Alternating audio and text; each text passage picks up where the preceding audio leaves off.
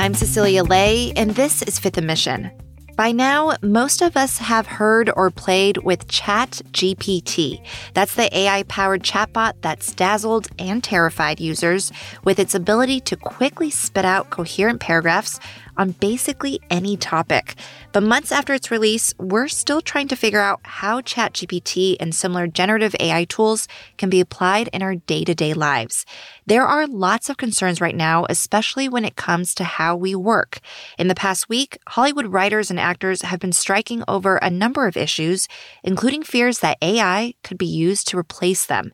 SAG-AFTRA President Fran Drescher issued an urgent warning. If we don't stand tall right now, we are all going to be in trouble. We are all going to be in jeopardy of being replaced by machines. But concerns over the regulation of AI extend beyond the glitz and glamour of Hollywood. Today on Fifth Mission, we're going to explore a more mundane, but maybe a more compelling use for AI, making governments work better. While the Bay Area has been the birthplace of AI technology, cities like San Francisco have been slow to use it in city governance. Why is that? Chronicle reporter Chase DiFelice-Antonio joins me to discuss how city agencies are considering AI in their services. I'm also joined by Washington correspondent Shira Stein, who shares how one Bay Area congressman is hoping to push the idea of an AI-powered government even further on the federal level. Later, State Capitol reporter Sophia Bolag will share why, when it comes to regulating AI, California seems like it might be ready to move way ahead of the rest of the country. First, Shira Stein and Chase DiFelice-Antonio on how AI can empower governments. Shira, Chase, thanks for being here. Great to be here. Thanks for having me. Chase, let's start with you. ChatGPT was invented in San Francisco, yet you reported that the city has been slow to adopt the technology in its city services. Other cities have done a better job, though. How's the tool being used elsewhere? So OpenAI first came out with ChatGPT, at least publicly, around November of last year. So it's been a while. So one example is in Boston, their city government has essentially told its employees, dating back to earlier this year, that they should essentially feel free to experiment with ChatGPT and so-called generative AI tools to basically understand their power and potential. The idea is whether or not they decide to use them, people should understand that this is something that's probably here to stay and might have significant benefits or drawbacks. Also, New York City's Department of Schools initially blocked the site to access ChatGPT earlier this year, but then they reversed course and decided to bring some of the technology into the classroom, let students tool around with it, and even use it to develop some lesson plans. So it shows that other cities are really thinking pretty deeply and closely about whether or not and how to potentially use some of this emerging tech. When most of us think of the government, the term early adopter doesn't usually come to mind. But Shira, how might ChatGPT and other tools be used on the federal level with government agencies? Yeah, I don't think anyone would consider the federal government an early adopter of anything. But there are definitely ways that it could be used. The bill I'm writing about that comes out today is really looking at how can the federal government more efficiently and more effectively do its job. This bill is specifically focused on search functions within federal government websites, but it could also be used for research for lawmakers, for members of executive branch agencies. We could even possibly see it drafting emails. I think of the Medicare agency sending out emails to Medicare recipients multiple times a year. So there's a lot of different ways that this could be used in future years. Chase, it does seem like there's a case to be made for governments to adopt AI tools, and you reached out to the city of San Francisco to see how agencies there are using tools or not using tools. What did you find out? Initially, I was kind of asking around about how they might use this technology, but that kind of developed into me trying to find out if there are any citywide policies or even department-level policies in place. Eventually, the response I got from Mayor London Breed's office is that there isn't a policy in place, but that the mayor's office has tasked the office of the city administrator with working on one. It's not really clear when that might be in place, though. I also reached out to other departments. For example, the school district said it does not have a policy. Neither does the human resources department for the city. The city also has a technology department. I could not get a hold of them. And also there's a committee at the city level that essentially focuses on the future of technology and how it's used by the city. They also did not respond to requests for comments. Other agencies like Muni did respond. They pointed out that they have some AI implemented in a limited way, for example, to look at traffic patterns, but the implementation of some of that dates back to around 2021 and doesn't involve what you would call generative AI, something like ChatGPT that can generate text or, in some cases, images. Shara, obviously some slow adoption happening on the local level. And you spoke to Congressman Ro Khanna, who represents portions of Silicon Valley. He's introduced a bill today, as you mentioned, that would help speed along AI adoption, at least on the federal level. Tell us how that bill was made, because in itself, it's sort of a proof of concept and how AI can be helpful. Yeah, I have never been more surprised than when I found out how this bill was written. I was reaching out to congressional offices because we had heard that some lawmakers were using AI, particularly to write communications, emails, and things like that. And the response I got from his office was, oh, we have a bill that was drafted by ChatGPT Plus. And I was shocked. I had never even thought that somebody was going to be using that, but he told me his reason for doing so. But if a legislative council has 50 bills they're working on in a month, and if this makes it easier for them to focus so that it doesn't take me 3 months to get a draft, but now they can get me a draft in 2 weeks, then that's not displacing anyone from the legislative council office. So the bill would basically require this Office of Management and Budget, which sort of manages a lot of things across federal agencies. They should issue guidance to tell federal agencies how they could use AI in their website search function. If you go to any federal agency website, it's really hard to find what you're looking for, especially if you're looking in the search box. His goal is to make it so that they're using AI to have better answers when you're looking on those websites. So, Chase, I mean, we can see that ChatGPT and other tools are already being used to create bills, but there's always this kind of discomfort or fear when we place any kind of responsibility in a new technology. Why is it so important for governments to have guidelines and policies in place, according to some of the AI experts you spoke to? Because this is really powerful technology, it can kind of be used for good and also potentially for damaging purposes. I mean, the point here is less that governments, city, federal, what have you, definitely should or definitely shouldn't be using this kind of stuff. It's more that the route that Boston is taking or the route that New York is taking, governments need to be paying attention here to essentially avoid being left behind. And when there's no guidance, it creates the possibility for someone to use it in a harmful way, something that could have significant consequences for citizens, especially in terms of maybe that someone using it to draft an email goes out and sends out bad information. Another example of how this technology can be potentially harmful is something that AI experts call hallucination. So that's when you might put a prompt into ChatGPT, ask it a question, and it comes up with an answer that it produces quickly and very confidently, but it can be incorrect, either entirely or partially, or it's just not clear where it's getting the information. And this is something that AI researchers have worked on for a long time to tamp down, but this is complicated technology and the inputs and outputs aren't always clear. So I spoke to Beth Novak. She's a professor at Northeastern University who's kind of studied this issue and wrote about how Boston has been using this technology. And she essentially said that at this point, this type of technology has been out long enough that at the city level, at the very least, if you don't have a policy or guidelines in place, you've pretty much fallen behind. Well, Shara, this sort of echoes why Ro Khanna is trying to put forth this federal bill. What's the bigger point he's trying to make with all of this, on top of just trying to encourage adoption of AI?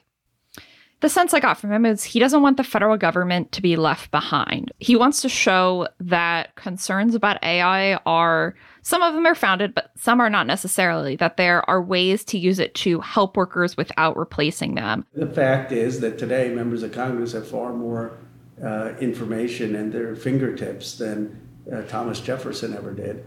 But none of us are going to be as good at writing the Declaration of Independence. That's the genius. For this bill, I mean, the reason that they thought of using ChatGPT to draft the legislation is that the House Legislative Council is, he said, understaffed and can take sometimes months to draft new bills. This sped up the process. All they had to do was input it into ChatGPT. They had a real human edit it and amend it. But then it went to the Legislative Council, who made some small legal change, and then it could be introduced. So it sped up the process a lot. So how different is the first draft of the bill from the second draft? How did the AI do? They're surprisingly very, very, very similar. So there's this part of most congressional bills that's called the findings. It basically says, here's what Congress found on this subject. The findings are word for word from the version that ChatGPT drafted back in May and the version that the congressman is introducing today. There's some small tweaks for legal requirements to make it work for federal law, some additions of definitions, and then the only substantive change was that the OMB should, quote, encourage the adoption of AI and not, as the draft said, mandate. So it's really amazing. Most of this bill was written by ChatGPT. I mean, Chase, hearing the efficiency of the tool for something like that Shara just described, I mean, that could be beneficial for a city like San Francisco, who's notoriously known for being sort of slow with a lot of city services. Is this sort of another example of just slow governance? I think this can maybe be seen as part of that same issue the city has been historically very slow on when it comes to building permits or even hiring people. This type of technology could, in theory, speed up some of those kind of long-term vexing issues. The Chronicle's reported in the past that it takes an average of 255 days to hire a new city employee.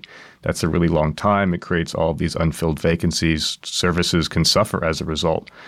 And potentially experimenting with these tools might be one way to fix some of those long-term problems. But being slow on the uptake and even potentially ignoring some of these tools, it's essentially ignoring a potential solution. Well, Shara, in the meantime, at least on the federal level, while it seems like things may be slow to move in the regulation area, what else can be done? Congress is notoriously bad at technology, especially members of the Senate. They're fairly old, and so they're not always up on the latest technology. Recently, there was a briefing held for senators just explaining what AI is. So I think that's sort of emblematic of a larger technology problem. There's also going to have to be a lot of discussion of how do you actually regulate something like the AI, and then obviously work to get both parties to come to an agreement. So I think it could take quite a while to get an idea. Ro Khanna's idea is that he wants to see sort of a regulatory agency similar to the FDA managing this. I don't see Republicans supporting that, and so that's not something we'll see in this Congress. But his bill has a really good shot. This one is sort of low-hanging fruit, and he has a Republican leader on board with the bill, the chair of the relevant subcommittee. So it's sort of a small baby step towards future AI usage by the federal government. Well, we'll be keeping an eye on that. Chase, Shara, thank you so much. Thank you. Thank you. Chase DiFelice-Antonio covers tech and labor for The Chronicle, and Shara Stein is the newsroom's Washington correspondent. Their stories about government regulation and use of AI is online at sfchronicle.com and on the Chronicle app. Federal and city governments may be slow to adopt and use AI, but the California state legislature could propel AI regulation forward. Why? Chronicle reporter Sophia Bolag will explain after a quick break. You're listening to Fifth and Mission. You can support the newsroom that creates this podcast by signing up for unlimited access at sfchronicle.com/pod or by downloading the San Francisco Chronicle app.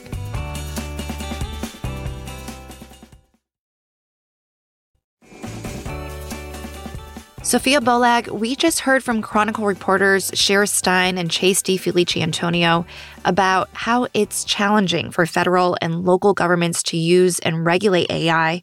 But here in California, the state legislature appears poised to fill the void left by the federal government. Why might California lawmakers be better positioned to lead on this issue? There are a number of things about California that make it a place where you might be more likely to see comprehensive AI regulation than the federal government. It's the birthplace of a lot of technology. It's home to a lot of the companies that are developing this artificial intelligence software. And it's also just a much more agile government body. It is dominated by one party. It's dominated by Democrats. Democrats control all the statewide offices in California, and they also hold supermajorities in both houses of the legislature. That's very different from what you see in Congress, where power is divided between Democrats and Republicans. And so it's very hard to pass really anything controversial in Congress. AI in particular is a very complex, emerging new industry, and it's going to be something that's very difficult to craft legislation around. And already the state has something of a track record of leading on efforts to confront big changes in tech, right? Absolutely. So the example that experts I've talked to kept pointing to is California's internet privacy law, which lawmakers passed a few years ago. It requires websites to let California residents opt out of the collection and sale of their data. And while those are rights that the law only really guarantees to California residents, it's effectively set standards across the country because websites want to operate across states, and California is the largest, most populous state. And so if you want to reach consumers in California, you have to follow California's laws. So that was a very influential law that really has influenced the whole country. At the same time, though, Sophia, when it comes to AI, one early attempt at regulation in California died in committee, but it has gotten a lot of attention. Tell us about that, and what did that attempt try to do? So the bill you're talking about was authored actually by a lawmaker from the Bay Area, Assemblymember Rebecca Bauer-Cahan, who is a Democrat. And her bill aimed to crack down and really block discriminatory artificial intelligence by barring companies from using AI-powered algorithms that discriminate against people. So Bauer-Cahan and other supporters of the measure argued that when AI-powered algorithms are used to do really consequential things like screen job applications or determine whether someone should be released from jail pending a criminal trial based on their risk level to the public, or someone's application to live in a particular building or house. If AI-powered algorithms are being used to screen those things and they're discriminating against people based on protected classes like race or ethnicity or gender, that could be really harmful. She and supporters argued that this is something that should be regulated. Business groups who opposed the legislation argued that while they supported the idea, they felt that her legislation was too broad. And ultimately, it was shelved in committee in May. Its, death earlier this year essentially means that there are not currently any major artificial intelligence regulations that California lawmakers are considering right now. And even AI companies were disappointed by the bill being blocked. Why? Some of them were, and it's hard to speak about the AI industry as a monolith because it's not. When we talk about AI, it encompasses a vast array of different technologies, from something like ChatGPT to something like what Rebecca Bauer-Cahan's bill aimed to regulate, like an algorithm that might sort through job resumes or something like that. Some companies, and one I talked to that supports having some regulations or framework in place is Workday. Workday is an HR software company, essentially. Some companies like Workday argue that there really should be rules of the road so that consumers can feel safe using this technology. They don't feel like the government needs to tell them, how to do it responsibly. But they do think that there should be a standard across the industry so that consumers can trust them when they say they're doing it responsibly, that there's a third party entity that is confirming that essentially. And so that's why a lot of AI companies are asking for regulation at some level. Sophia, the Hollywood writers and actors strike is really highlighting the urgency for AI regulation. Now that the bill you just mentioned is shelved, what else could happen in the state? Well, with respect to the labor union's concerns about AI, they, as far as I know, aren't calling for specific regulations from the government. Their strike is really calling for provisions in their contract with the movie studios that would forbid them from replacing them with AI. But I think it really underscores that this is an area of technology where labor unions are really engaged and really concerned. And anytime you have labor starting to get involved in a policy area, there's a good chance that lawmakers at the state level are paying attention to what they're saying. Labor unions are super, super influential in Sacramento at the Capitol. Many Democratic lawmakers really go out of their way to appeal to labor unions. How that exactly manifests itself in specific policy proposals, too soon to say. But definitely the debate in the labor community around this technology means it's something that California lawmakers are going to pay attention to. Back in June, Sophia, we saw Governor Gavin Newsom and President Joe Biden attend an AI summit in San Francisco. We know that Newsom cares a great deal about AI. What has he said about regulation? So late last month, I spoke with the governor. He told me that he's taking a deep dive into artificial intelligence to really understand the technology. He and his office have not endorsed any specific regulations, but the fact that it's something on the governor's radar, I think, is significant and does suggest that it's something that might be on lawmakers' radar too. There's also an effort in the state legislature that calls for a complete pause on the development of AI. What's happening there? So there is a resolution that was introduced by a Republican member of the legislature, Assemblymember Bill Asaley. He's introduced a resolution calling on a pause on all new AI technology while the federal government can develop new laws. Last I checked, this bill had not received any hearings, so it's not clear that many of Asaley's colleagues agree with him. But if they were to take it up as an issue and pass it, it would not really have the force of law. A resolution isn't like a regular bill where, they're enacting a new law that people have to follow or they could face consequences. Instead, it would just be an official statement by the state legislature calling on Congress to regulate this new technology and to make sure there are safeguards in place.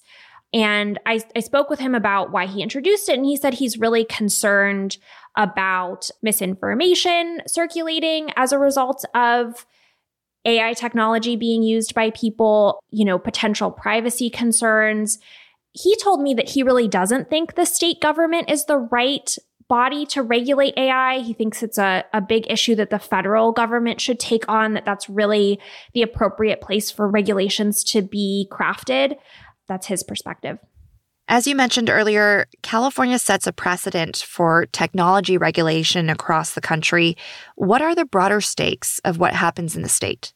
California, because it is the most populous state, is really influential, and it becomes difficult for companies to follow California's laws if there's like a patchwork of different regulations in other states. And so if California or other states jump in and start passing their own comprehensive AI regulations, that really would create an incentive for companies to go to the federal government and really push for a federal regulation, because that would allow them to have a consistent standard across the country, at least in theory. And for a lot of companies, I imagine that would be preferable. Sophia, thank you so much. I appreciate it. Thanks for having me.